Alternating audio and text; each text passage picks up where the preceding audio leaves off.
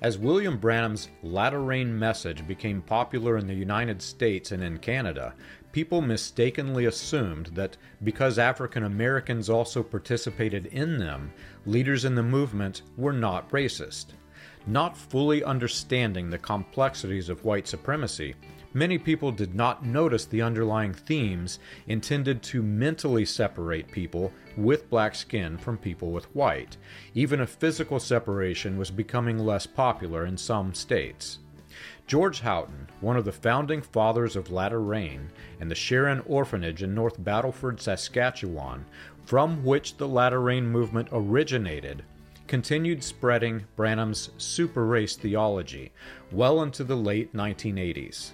After the Saskatchewan Human Rights Commission complained over Houghton's book, The Living Creature, Origin of the Negro, Houghton issued an apology. In the book, Houghton claimed that God created a superior race of whites who were meant to rule. He claimed that blacks were created in God's wisdom to serve whites, similar to recordings uncovered of Branham's message cult leader Raymond Jr. Jackson.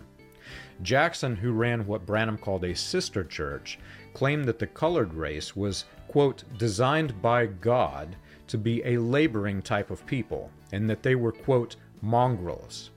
Houghton is also recognized for being a leader in Branham's Manifest Sons of God theology, an extremist sect of the Latter Rain movement that attracted very disturbing ministers such as Jim Jones of People's Temple. This theology claimed that certain individuals were displaying signs of a manifestation of God himself.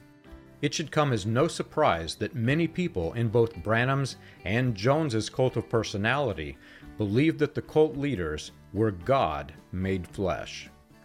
You can learn this and more on william-branham.org.